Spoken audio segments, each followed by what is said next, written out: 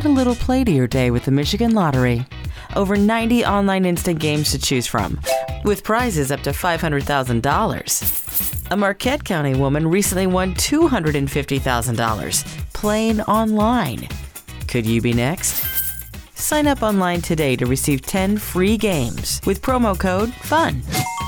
Visit MichiganLottery.com to add a little play to your day. The Leslie Marshall Show, the only true democracy in talk radio, of, for, and by you, the people. Live nationwide and streaming live at lesliemarshallshow.com. Call in with your thoughts at 888-6-LESLIE.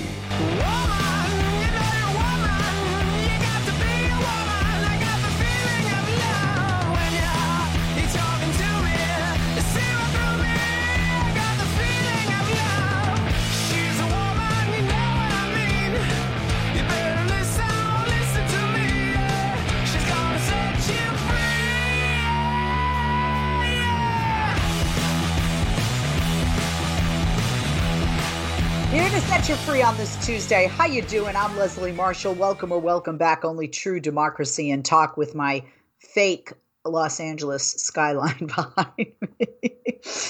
Anyway, you get me pretty raw because I hardly have makeup on. I don't wear jewelry. I'm wearing the comfy tank dress when I'm on, and it's good to have you with us today. So much going on, so much to talk about. We have an extended version of Ripped. I'm going to sneeze. How's that for live broadcasting, right? You don't see that on TV, and you normally don't hear that on radio. But you're not just here on radio. You listen to us on radio, on stream, on podcast, and live, hello, visually on Periscope via Twitter, on YouTube Live and Facebook Live. Good to have you with us today. Good afternoon and welcome or welcome back. So we have a lot going on. We have some great guests joining us later in the hour, but we are going to do an extended version of Ripped from the headlines today. So let's start it off. Let's see what is ripped, or hear what is ripped from the headlines today. Well, sadly, the coronavirus has now killed 200,000 Americans, and that's according to data from the Johns Hopkins Institute. Now, whatever context you try to put this in, that is a catastrophic number of historic proportions. 200,000.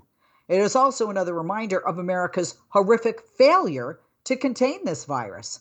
I mean, the coronavirus has killed a bigger share of the American population than it has in almost any other Western or wealthy nation in the world. The death toll here is equivalent to roughly 65 September 11th attacks. And if you remember how outraged we were on September 11th, 65 of those attacks it would be equivalent to, or 3 times more Americans have died from COVID than died in the Vietnam War. And by the way, in only a fraction of the time. This crisis has hit people of color especially hard. Black and Latino Americans are dying at about 3 times the rate of Caucasian Americans. They also have suffered far more from the economic fallout, and that has fallen largely on lower wage service industry workers, again, not the rich folks at the top. And the deaths keep coming. I mean, we're averaging roughly 830 per day, even as the country increasingly sees the pandemic as background noise, as live sports are resuming, schools are reopening, and interest about the pandemic and the news is waning, and by the way, among voters as well. But the percentage of infected people who ultimately die from coronavirus is lower now. That is good news than it was when the outbreak's earliest months. That's partly because doctors got better at treating the virus. They know more about it now than they did. Also because outbreaks are occurring now with younger and lower risk groups, like those millennials and those spring break party crowd goers that feel they're invincible but can still end up in the ICU and die, just not at the rates of older Americans or older humans. Overall cases are on a downward trajectory right now here in California, where I am as well. Hopefully my kids will go back to school soon because I'm going crazy, following an enormous spike over the summer. But the United States has never really managed to get the virus firmly under control. Cases and deaths could get worse again as the weather gets colder and people move indoors, and the onset of flu season could make treatment more difficult. Let's rip another. No? Okay. Well, we'll rip another without the ripped sound. And hopefully we can have this sound because the president yesterday said, quote, speaking of the COVID-19 virus, it affects virtually nobody. That's what he said of the coronavirus that I just told you has now killed 200,000 Americans and sadly still counting. Take a listen. The disease, we didn't know it. Now we know it. It affects elderly people with heart problems and other problems. If they have other problems, that's what it really affects. That's it. You know, in some states, thousands of people, nobody young, below the age of 18, like nobody. They have a strong immune system. Who knows? You take your hat off to the young because they have a hell of an immune system. But it affects virtually nobody. It's an amazing thing. By the way, open your schools. Everybody open your schools. Yeah, so says Dr. Trump, who attended no medical school ever. Let's rip another. The United States Postal Service has planned to distribute 650 million face coverings for the Trump administration back in April. They wanted to do this to help curb the spread of the coronavirus. That is according to newly obtained internal documents that were reviewed first by the media outlet CNN. But those plans were scrapped by the White House because it didn't want to spark concern or panic among Americans. You know what? Let us get sick and die instead of making us panic by getting a face mask in the mail, which some idiots aren't going to wear anyway, right? That's what the Washington Post was told by senior administration officials. Quote, there was concern from some in the White House Domestic Policy Council and the Office of the Vice President that households receiving masks might create concern or panic. That's what one administration official told the Post. The documents obtained by the transparency group American Oversight showed the Postal Service was doing this in partnership with the White House Corona Task Force, the Department of Health and Human Services, and a consortium of textile manufacturers. USPS was planning to ship the masks, like I said, in April, was going to prioritize areas which HHS identified as experiencing higher transmission rates of COVID-19. That's according to a draft release from the United States Postal Service itself. Louisiana's Orleans and Jefferson's parishes were going to be sent masks first, by the way, heavily African-American districts, followed by King County, Washington, Wayne County, Michigan, and New York, also very diverse with African-American and Latino populations, like I said, hit many times more than whites. A separate draft media response statement said the package would include, quote, 5 reusable face cloths that could be used up to 15 times each. The plan was scrapped, like I said, but it provides a fresh look at how the White House was racing to fight the pandemic as it took hold in the United States, adds to a growing list of steps the administration did not take earlier this year that may have helped slow the rapid spread of this virus, COVID-19. The Washington Post noted at the time that the U.S. Centers for Disease Control and Prevention said, quote, they had been working on coronavirus guidance that recommended face coverings. That's a reversal of its previous position in the face of mounting evidence that people could spread the coronavirus without experiencing symptoms. Now, the Postal Service will utilize its unrivaled distribution network to deliver the face coverings. Letter carriers, rural carriers, and others will deliver 1 pack of 5 face coverings to each residential delivery point and P.O. box. That's what it read in the draft that was released by the USPS. They went on to say the packs will arrive labeled with a generic Postal Service barcode, not a specific address, and will include HHS instructions on proper use of the masks. So the Washington Post said in place of the planned effort to widely distribute masks, quote, HHS created Project America Strong, a $675 million effort to distribute reusable cotton face masks to critical infrastructure sectors, companies, healthcare facilities, and faith-based and community organizations across the nation.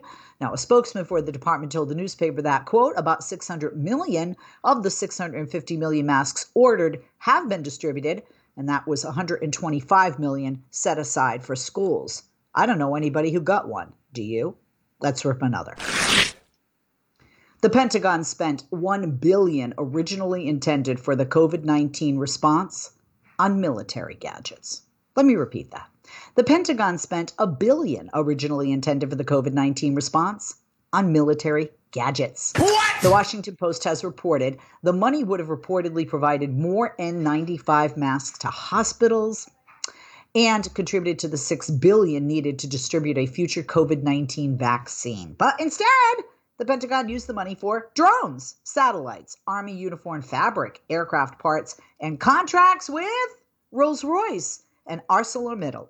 We need to always remember that economic security and national security are very tightly interrelated, and our industrial base is really the nexus of the two. That's what Ellen Lord, the Undersecretary of Defense for Acquisition and Sustainment, said.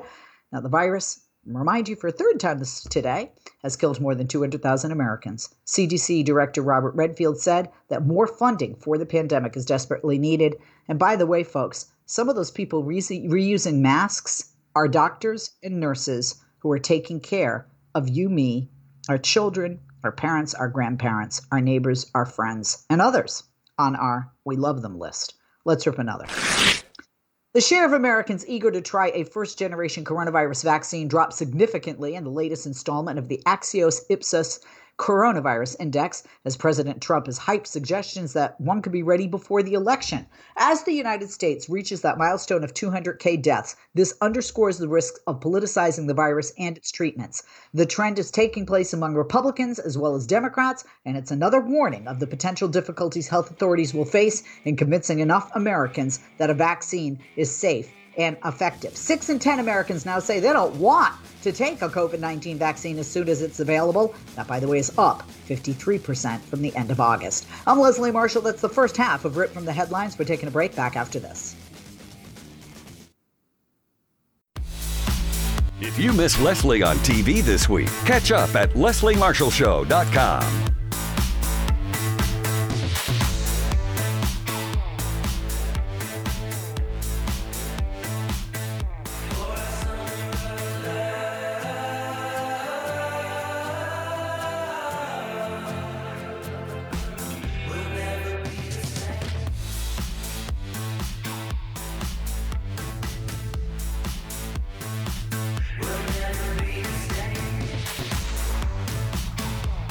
We're back. I'm Leslie Marshall. Welcome back. Hope you can hear me. Hope you can see me. And glad that you're joining us on this Tuesday. Let's continue with our second segment of Rip from the Headlines this afternoon. And thank you again for being with us. Want to register to vote? Well, today is a good day to do it, folks. Today is National Voter Registration Day. It was a day created back in 2012. It's dedicated to enabling broad awareness of voter registration opportunities for thousands of Americans with the help of an online campaign and volunteers who hit the streets in a coordinated event. That's according to the website for National Voter Registration Day. The day is a massive effort to register voters before the upcoming elections in the fall. Facebook, which pledged to register 4 million voters ahead of the November election, says it's more than halfway to its goal, logging 2.5 million registrations from Facebook, Instagram, and Messenger's users. Also, Twitter users should be aware that the social media company is rolling out its biggest push yet to encourage more Americans to cast their ballots in the November election as well, and that's today. All you have to do is go to iwillvote.com to register. Go to iwillvote.com to register today. Check your registration status and find out how to vote, whether you're going to vote by mail or in person. Either way, by mail or in person, check your registration status. Some people think they're registered. My husband thought he wasn't. He wasn't.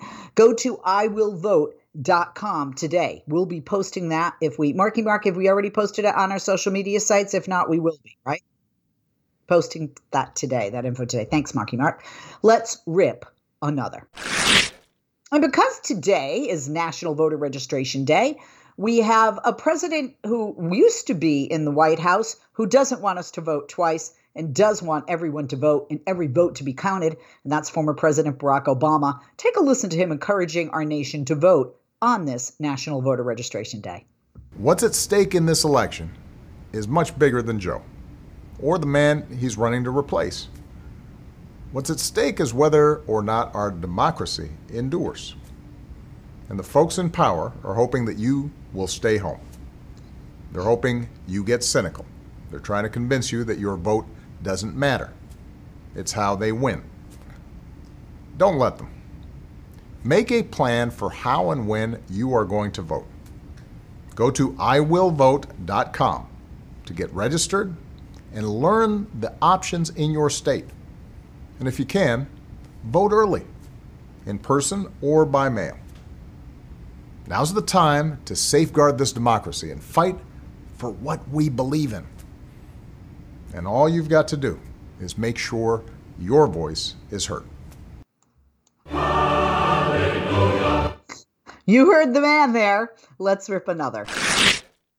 A top secret CIA assessment has reportedly concluded that Russian President Vladimir Putin is probably directing a disinformation campaign designed to damage Joe Biden, big surprise, ahead of the 2020 U.S. election.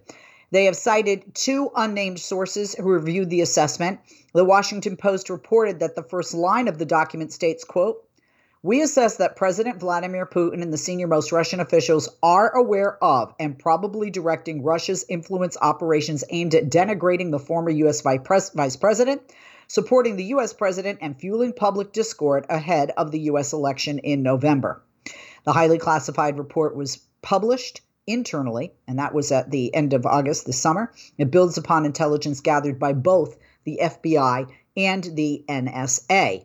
Now, the Post reports that the document also warns that Ukrainian lawmaker Andriy Derkach, who has been working publicly with Rudy Giuliani, the lawyer for the president, and has been now for several months, has been spreading disparaging information about Joe Biden inside the United States through his long list of influential contacts. President Trump last week attacked FBI Director Christopher Wray after he testified to Congress that the Bureau saw Russian interference in the election, which, by the way, you don't need a degree from Harvard to figure out. Let's rip another.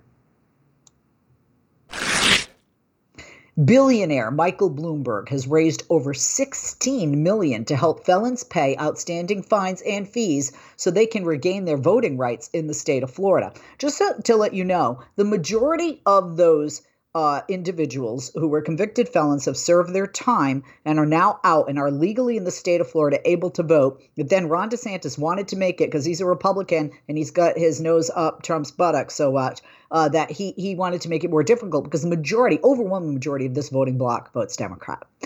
This is a 2018 state constitutional amendment in the state of Florida that allowed felons who have completed their sentences to regain their right to vote. By the way, if you've completed your sentence and you're released, you're given another chance. Maybe you're rehabilitated. Maybe you're not. But while you're out, you're free. You've paid your debt to society, right? So they've completed their sentences. They can regain their right to vote. But the caveat is, so long as they've also backpaid any outstanding fines, fees, or restitution. Now, Bloomberg's fundraising, in addition to $5 million from the Florida Rights Restoration Coalition, has now paid off monetary obligations for 32,000 of those former felons in the state of Florida. Just before Election Day, voters who were already registered to vote, Black or Latino, and had fines and fees of less than $1,500 were eligible for the Payback Initiative. The right to vote is fundamental to our democracy, and no American should be denied that right. That's what Michael Bloomberg said via his spokesperson. He said, quote, "Working together with the Florida Rights Restoration Coalition, we are determined to end disenfranchisement and the discrimination that has always driven it." It kills me. Republicans always say they're an inclusive party. But if you just look at the demographics of those convicts in Florida, it's disproportionately black. And that's a segment of the population that, again and again, it is just screwed when it comes to voting. I mean, we saw what happened in Georgia, and we see what happens all the time. It's awful and absolutely ridiculous. Let's rip another. And one more before we head to break and go to our guest. Republicans plan to ask the Supreme Court to review a major Pennsylvania state court ruling that extended the due date for mail-in ballots in that state, which is a key battleground state. And that tees up the first test for the Supreme Court since the death of its liberal leader, Justice Ruth Bader Ginsburg, a.k.a. the notorious RBG. The GOP legal strategy, which is revealed in a pair of court documents filed overnight and this morning, has not been previously reported. Now, the development comes after the Pennsylvania Supreme Court dealt Republicans a major blow last week. It definitely was a Democratic win, a bitterly partisan election lawsuit that could help determine whether President Trump or Democratic nominee Joe Biden takes Pennsylvania, the Keystone State. If you remember, President Trump won it in 2016, but only by a bare margin, 44,000 votes. The expected petition to the Supreme Court comes just days after the death of Justice Ginsburg from cancer last Friday. That has now injected further uncertainty into a chaotic 2020 presidential contest that's on track to be the most intensely litigated election cycle in the history of our nation. Rick Hasen, who's an election law expert and law professor at the University of California, said, quote, "This could be a big first test for the post-RBG Supreme Court and where it will stand on election issues. There's little reason to believe that the conservative-liberal divide will disappear with Justice Ginsburg's death. The decision by the Pennsylvania Supreme Court last week to relax the state's mail voting deadline was seen as a win for Democrats, like I said, because Biden voters are more likely than Trump supporters to vote by mail in November. Under the ruling, Pennsylvania must accept ballots postmarked by Election Day, as long as they arrive within 72 hours. Follow Leslie on Twitter. Just go to www.twitter.com/Leslie Marshall, and we'll be sure to share your tweets. We have with us today a wonderful guest who has sat in for me as a host here on my radio show. Before we go to her, I just want to briefly say I have an article coming out on foxnews.com. They're supposed to be editing it now. I haven't heard anything about Justice Ruth Bader Ginsburg, what her passing meant to me, and how I related to her being somebody of Jewish descent, being a working mom, being a woman who once considered being an attorney. And really, if you haven't seen the documentary or the movie and you haven't just, Googled how much she has done, if you're a woman and you can by yourself fill out applications for certain things, it's probably Ruth Bader Ginsburg that is the reason for that. I've also posted a lot of this stuff on my social media sites. I hope you'll check that out. We'll be sharing that article as well. But my condolences, because I think I said it on TV, but not here, to the Ginsburg family. Ruth Bader Ginsburg will be the first woman, appropriately enough, to lie in state later this week. Joining us is Anisha Singh. She is Director of Judiciary and Democracy Affairs at the Planned Parenthood Action Fund. She also led and spoke at and emceed dozens of rallies and protests during the fight against the then nominee for the Supreme Court, Brett Kavanaugh, including a momentous march from the Supreme Court to the Senate offices for bird-dogging efforts. She worked on the Supreme Court fights, also opposing the nomination of Neil Gorsuch and in supporting the nomination of Merrick Garland, as many of you remember him. Additionally, she's guest hosted the program many times. She did it in 2018 when she worked for Generation Progress. She did a terrific job. We have to have her back and do it again. Her handle on Twitter, please follow her there, is at Anisha_S113. That's ANISHA, and that's _ S as in Sam 113. Anisha, thank you for joining us and for your patience with that long intro. Good afternoon and welcome. Thank you, Leslie. It's always a pleasure to be on the show. I think one of the things that I wrote in my column is that when Ruth Bader Ginsburg died, I started to think God was a Republican and a man, because President Trump certainly and sadly won a crucial victory in the battle to fill the Supreme Court vacancy that's been caused now by the death and the absence of Justice Ruth Bader Ginsburg. Senate Republicans are rapidly trying to confirm a yet-to-be-named nominee, possibly even before the November election.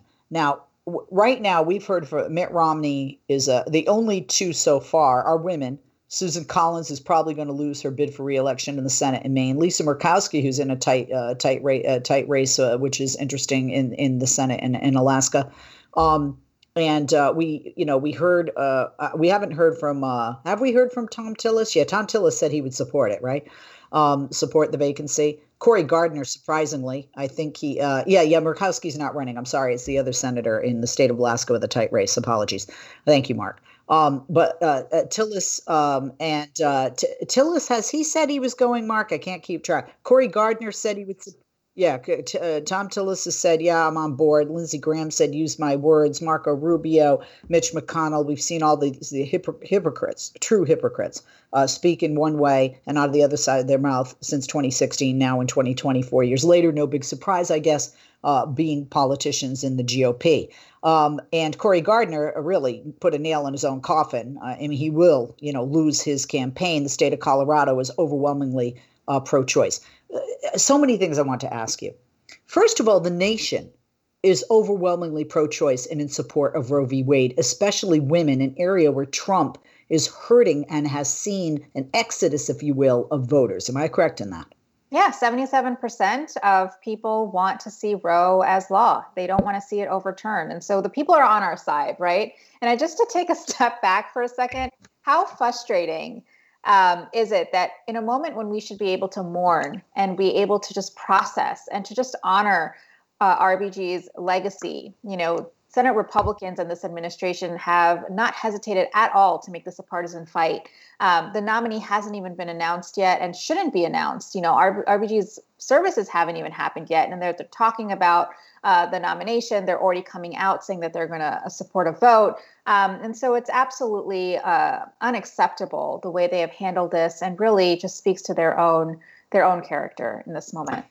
Speaking of somebody who showed his true character, Senator Mitch Romney, when he ran for Senate against a Kennedy and lost in Massachusetts, said he was pro-choice. When he ran for governor and won in the state of Massachusetts, my home state, by the way, he said he was pro-choice. When he ran for president and lost, he said he was pro-life. When he ran for Senate in Utah and won, said he was pro-life. And now says, quote, I intend to follow the Constitution and precedent in considering the president's nominee, joining other centrist Republicans. Quote, if the nominee reaches the Senate floor, I intend to vote based upon their qualifications. I watched an interview, many reporters get to him and ask about 2016 and Merrick Garland and now. And he said that precedent was followed. He said that they followed the Constitution. And I'm going, huh? Can you speak to that? I mean, so that people understand precedent or lack of in 2016 versus now and Constitution. Look, if they had put him forward and not nominated him, that itself is a whole different ballgame that wasn't even allowed to happen in 2016. I'm sorry, I felt Mitch McConnell was just putting a middle finger up to Barack Obama and doing what he said, which is he would block everything that Barack Obama tried to do. Yeah, we know Mitch McConnell's, he's not sticking to his own precedent, and they're not ashamed of that. Look, here's what we know. Today, 200,000 people are now dead from COVID. And yet we have not seen any comprehensive COVID relief. We have not seen them address the issue at hand. We've seen them trying to gut the Affordable Care Act. We're seeing them, gutting Title X, making it harder for people to get access to reproductive health care. Time and time again, they have shown us, their priorities and lack thereof in some cases, and that healthcare and reproductive rights and reproductive healthcare and abortion access are all on the line. And so that's their priority. They want to make sure that they uphold Trump's litmus test, which is making sure that the court overturns Roe and that he appoints judges and justices that do so. And just, for added color, we've already seen 200 plus lower court nominees be confirmed over the last 3.5 years, who are also many of which are against reproductive health care, against abortion access. And so we've seen this pattern for some time. So it's no surprise that once again, they are prioritizing taking away health care, taking away abortion access over assuring people have health care and are safe and protected in this moment of a pandemic. I have so many questions based on what you just said. I was just sitting here jotting all of them. First of all, what is the likelihood, because it is difficult to overturn a constitutional amendment, right? Or to amend the Constitution and decision by the Supreme Court. What is the likelihood of overturning the 1973 ruling with Roe v. Wade making abortion legal throughout this nation? Look, there are 17 cases right now, one step away from the Supreme Court, that could determine the likelihood or access to abortion generally, including a 20-week ban. And we also know that in 2019, for example, we had 300 different state-based legislation that were also attempting to take away abortion access, including abortion bans. And so all of these end up going up the chain and get challenged in the courts, the lower courts, and then the Supreme Court. So this is real. This threat is real. And they could very easily overturn Roe bit by bit, piece by piece, as soon as this year if they make this happen. So that's why we at Planned Parenthood are committed to putting everything we have into this fight, every last bit we can, because it is so important to us and to our patients and those who are supporters and people across this country that we protect reproductive health care and access and abortion access in this country. Absolutely. Roe v. Wade is obviously on a federal level. Legally, could a state make abortion legal? And I say that because there is this ignorance among pro-life, or I don't want to say pro-life anti-Pro v. Wade individuals, I think they believe if there's no Roe v. Wade, there's no abortion. And that's not true. I mean, the only way to prevent abortion is to prevent a pregnancy, right? So could the states do that? And if so, people could flock to that state, like where I am here in very liberal blue California. So there's something about that, though, right? The more erroneous the restrictions, the less likely people will be able to access a safe legal abortion. And that's especially important to lift up when we're talking about Black and Brown communities who have faced centuries of systematic discrimination. So I'm talking about mandatory delays and counseling for patients, financial barriers that make abortion a right only in name, right, for patients across the country. So and so that's childcare, taking time off work, traveling to those neighboring states, which takes money and time as well, and a freedom that not everyone has. So it's terrifying for us to think about, but that is a real reality for a lot of folks across the country. And just last year, 25 abortion bans were enacted in a dozen states. So even in the states, we're seeing that, including Louisiana, Alabama, Mississippi, Georgia, places where we have larger than ever average Black populations. Right. And then it doesn't, like I said, overturning Roe v. Wade isn't going to prevent fetuses from being aborted. It is just going to prevent perhaps them happening in that state. In other words, it's not the miracle that anti-choice, anti-Roe v. Wade individuals seek. We're going to be right back with our guest. We'll be back with you as well. I'm Leslie Marshall, back with Anisha Singh, Director of Judiciary and Democracy Affairs at the Planned Parenthood Action Fund in a moment. We are back. I'm Leslie Marshall. Welcome back. Anisha Singh, Director of Judiciary and Democracy Affairs at the Planned Parenthood Action Fund, is our guest. Please follow her on Twitter at Anisha_S113. Anisha, thank you for holding welcome back. What about the claims that Republicans have made and regarding you need a full court, especially during a pandemic where there's going to be so many more mail-in ballots? The election might be close. It may not be determined the night of the election or even the morning after. It could go to court, and therefore you need to have a full 9-seat court in order to make such decisions. Your thoughts on that? We've seen the court function with a 4-4 split with 8 justices before. In fact, they made sure of that in 2016. So we know that that's not true. And it's all just a distraction from what we know is their end goal, which is they want to make sure that they can solidify a court that will overturn Roe v. Wade. That will dismantle voting rights. And so much of that, is really the opposite of what RBG was doing. She was the dissent in the Shelby case on Gutting Voting Rights Act. She was a dissent in gender discrimination cases across the board. Ginsburg knew that Roe was just the floor, not the ceiling when it came to abortion rights. So all of these pieces to RBG's legacy are really just at stake here and what we're fighting for, because they, are keen on dismantling those rights. There is some talk, and I'm sure that you know and have heard, that the Constitution doesn't limit the Supreme Court to 9 judges. And there is talk that if Joe Biden were elected president, that he could expand that court. Obviously, it would have to be an uneven number to 11. What does the Constitution say about that? What is the likelihood of that, or how difficult would that be for a president to do? Because if Joe Biden could do it, obviously Donald Trump could do it as well. Yeah, anything is possible and nothing is off the table. I'll say that. Right now, we at Planned Parenthood, we're just focused on this fight. We want to make sure that we are upholding RBG's legacy and her final wish and protecting this particular seat, because this seat belongs to the people. It does not belong to Donald Trump. It does not belong to Senate Republicans. The people should decide. So we are focused completely on this seat, and we will have that conversation if we need to. But having any other conversation takes away from, what we need to be focusing on right now, and that's protecting the seat. Somebody asked me yesterday, a friend of mine who came over for a glass of wine because we were both stressed and it was only Monday in the week. And she asked me, she said, oh God, what was her quote? Oh yeah. She said, when we were kids, didn't you think that the court, like Lady Justice, was blind and balanced in a sense that there was no left leaning, there was no right leaning? Has the Supreme Court, become more political in modern times, Or has it always been like this? We just weren't taught that in school. There has been a dismantling of process that has happened by Senate Republicans that have slowly but surely started to politicize the courts. And that's been the game.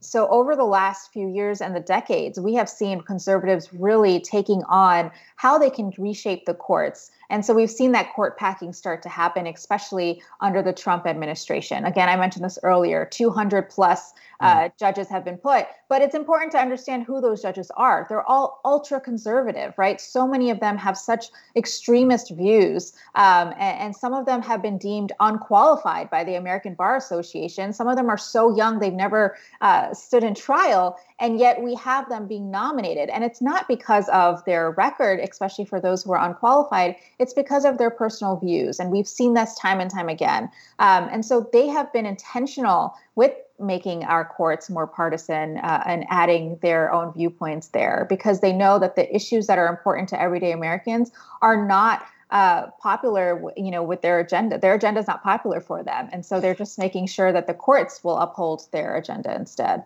How common is it for a Senate that's a majority of the same party of the president? For example, right now, Republicans have a majority in the Senate and the president is a Republican. How likely is it for a Senate of the same party of the president to not confirm the nominee that he puts forth? We've never been in this situation before. We've never been in a pandemic before in an election year while an election is going on, right? Like the election is not November 3rd, which by the way is my birthday. So we should have a whole conversation about that. But the election is happening right now.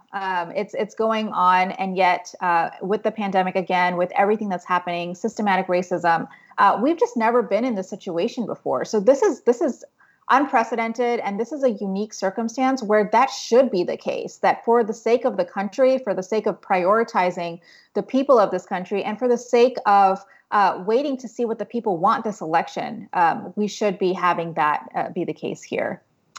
The passing of Justice Ruth Bader Ginsburg, it's not just Roe v. Wade, though, is it? Right? I mean, it's the future of women's reproductive rights, but it's also the future of the Affordable Care Act, which millions of people need for health insurance and to get proper health care now. Can you speak to the substantial changes in not only you've touched upon in the women's reproductive rights area, but in that arena, but Affordable Care Act as well, Obamacare? Yeah, so the ACA oral arguments are supposed to happen the week after the election. And so we know that that's very much on the table at the moment in front of the court. So the Affordable Care Act being repealed is imminent. And it's not just healthcare, it's voting rights. We're talking about an election year. But RBG was known for her dissent in the Shelby case.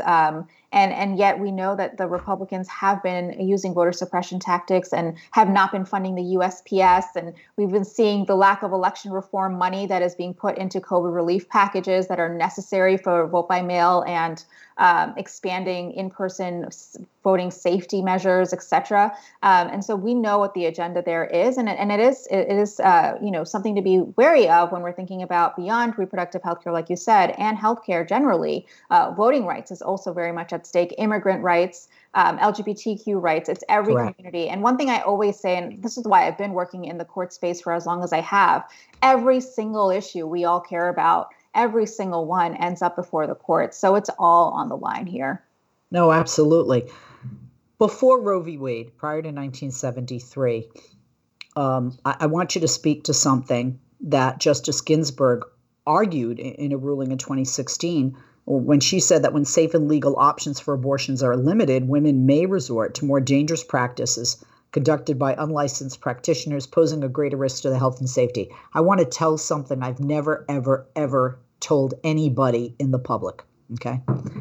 One of my aunts, Mitzi, who was the eldest he was my grandfather's sister on my father's side, Jewish. She fell in love with a married man who said he was going to leave his wife. They had met at the synagogue.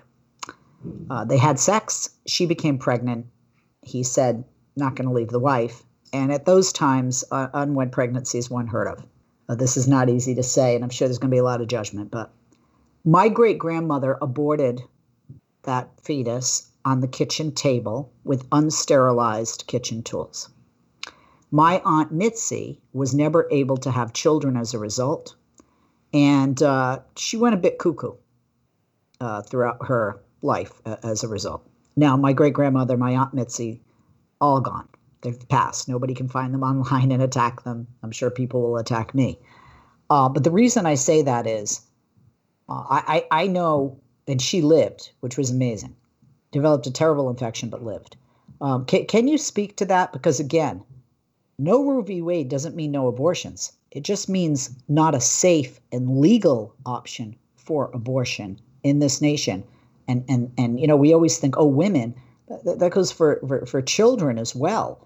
And girls that become pregnant as a result of rape or incest. Well, I want to first say thank you, Leslie, for sharing that personal story. And that is exactly why Planned Parenthood exists, to make sure, because we believe every single person deserves to have access to healthcare regardless of their income or their zip code. Abortion is normal. Nearly 1 in 4 women will have an abortion in her lifetime. Abortion is healthcare. Birth control is healthcare. And no one should take the right to access that healthcare in a safe and legal way away from you, from your family, from anyone that you love. But there are too many existing barriers that stand right now. And we can see that will just get worse if we are not protecting our courts, winning elections, right? And making sure that reproductive health care and rights are a priority for those who serve and lead us.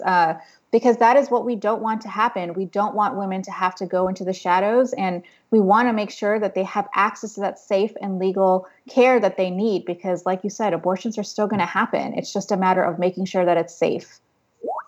Absolutely. More than a pleasure, Anisha, to have you with us and to be able to see you, because normally when you fill in for me, I'm not here, obviously. Right. And good to have you with us. I know one of my buddies who does his show, Brad Bannon here, has had you on the program. I'm glad to have you on and see you, and we definitely will have you on again. Anisha Singh is Director of Judiciary and Democracy Affairs at the Planned Parenthood Action Fund. Please follow her on Twitter at Anisha_S113. That's ANISHA. Beautiful name, by the way. _S as in Sam 113. Thank you for taking the time today. I hope you and your family are safe during this pandemic. And I appreciate all that you do for we women in healthcare, not just abortion and reproductive rights at Planned Parenthood. Thank you. Thank you so much, Leslie. Take care. Thank you. You too. Add a little play to your day with the Michigan Lottery. Over 90 online instant games to choose from, with prizes up to $500,000. A Marquette County woman recently won $250,000 playing online. Could you be next? Sign up online today to receive 10 free games with promo code FUN.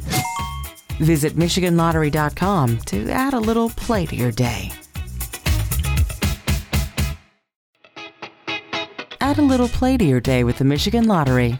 Over 90 online instant games to choose from, with prizes up to $500,000. A Marquette County woman recently won $250,000 playing online. Could you be next?